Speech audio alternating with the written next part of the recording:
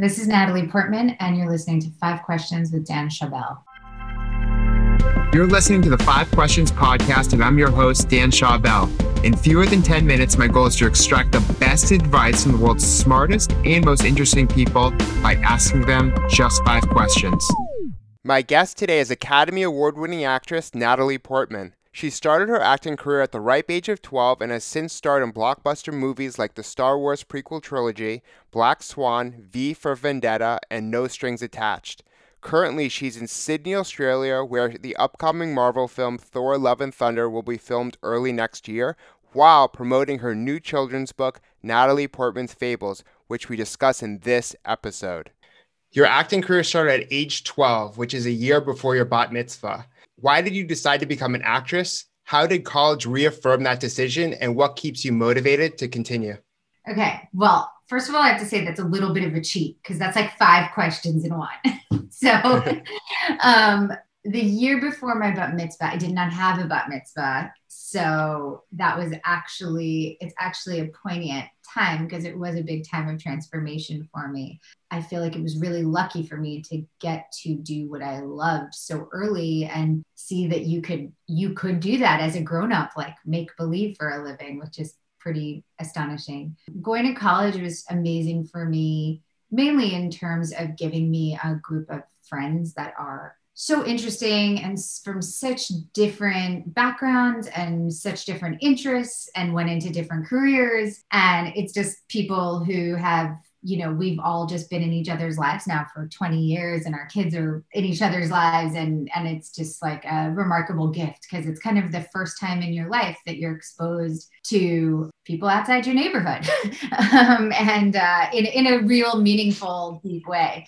So that was really wonderful and reaffirmed my decision to be an actress for sure, because I think I had questioned it a lot and like the seriousness of it and like what it meant. And I realized how much I loved it and how much I wanted to do it and how much I felt storytelling had meaning, which is related to kind of the book as well, because I think that storytelling is our way of developing empathy and practicing empathy when we care about characters, when we're watching a movie or reading a book, that really is the practice of empathy. Completely. And I think it's a huge competitive advantage to know what you want to do earlier in life, because then you have so much more time to plan accordingly and really focus your efforts. Whereas a lot of people when they're 40s or 60s, they still don't know. And while they could, still build a successful career or business, it's that extra time that can really, really help. And that's what I've noticed in my own life. And speaking of your book, how has the practice of retelling these fables reinforced the lessons you've learned in your life? And why do you feel the need to pass them down to future generations?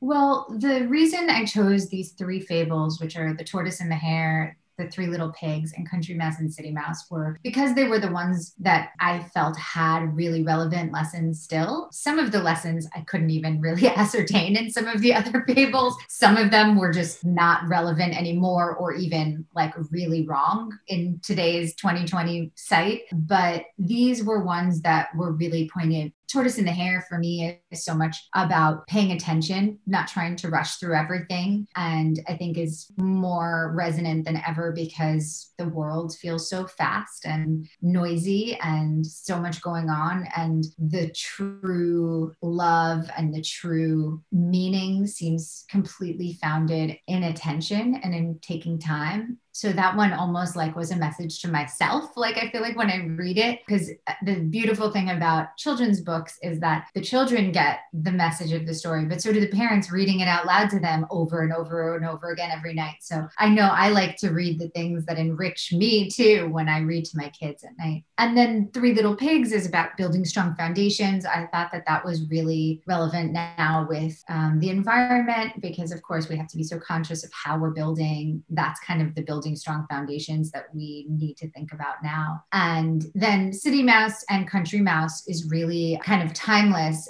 about, real fulfillment versus superficiality and, the kind of superficial charms of the city, don't compare to kind of not that that's limited to city or country, but in the story, it's sort of the material, the consumerist is not the valuable. The like true friendship is what's valuable. So they all felt like things that I cared about and wanted my kids to value, and have a sort of like manual of things that are important to me that I'd love them to have in their life.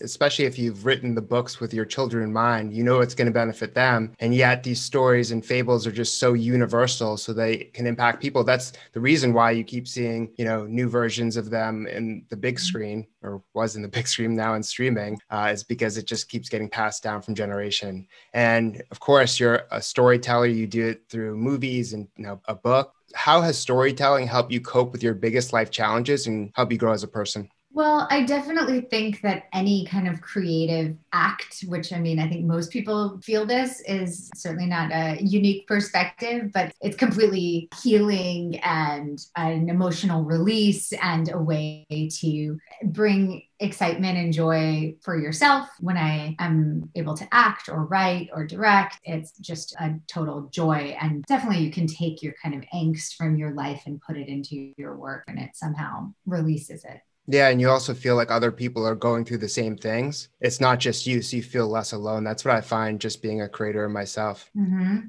And how have you been able to stay grounded and maintain your image for so long while many celebrities have fallen victim to the corruption of fame? Most of the people I know who are in kind of similar positions as I am are doing wonderfully and, dealing with it. It's a very lucky position to be in. And I think as long as you're aware of the luck that you have and grateful for it, and feel that you have to work hard for it and treat everyone kindly no matter what, and have loved ones around you who love you for you and not for, any of the superficial trappings of fame or anything, then you got to keep it together. But most people I know are in that realm. Yeah. So it has a lot to do with the people you surround yourself with. And, they keep you grounded, they keep you focused, they're your champions. And, if you fall into the wrong group, like, even growing up, that can cause you to lose focus and make bad decisions. So that makes a lot of sense. And what's your best piece of career advice? I would say the best career advice would be, if you have the choice, because some people don't. I know that lots of people just need to do the job that is able to feed their families. If you have a choice, if you can do something that's meaningful for you and brings you joy, then that's the best way to spend your time. And that if you can make it meaningful for yourself, like even things that aren't on their face meaningful, like I've done jobs that didn't feel particularly meaningful, but you can find some friendship or some relationship within that can bring you meaning. You can, make it more of a growing experience for yourself and less of less relating to what other people impose on you or what the environment imposes on you. Thank you so much for sharing your wisdom, Natalie. To follow her journey, you can read Natalie Portman's fables and find her on Instagram, where she shares her travels, classic scenes from her movie career, childhood pictures, activist messages, and her book club selections.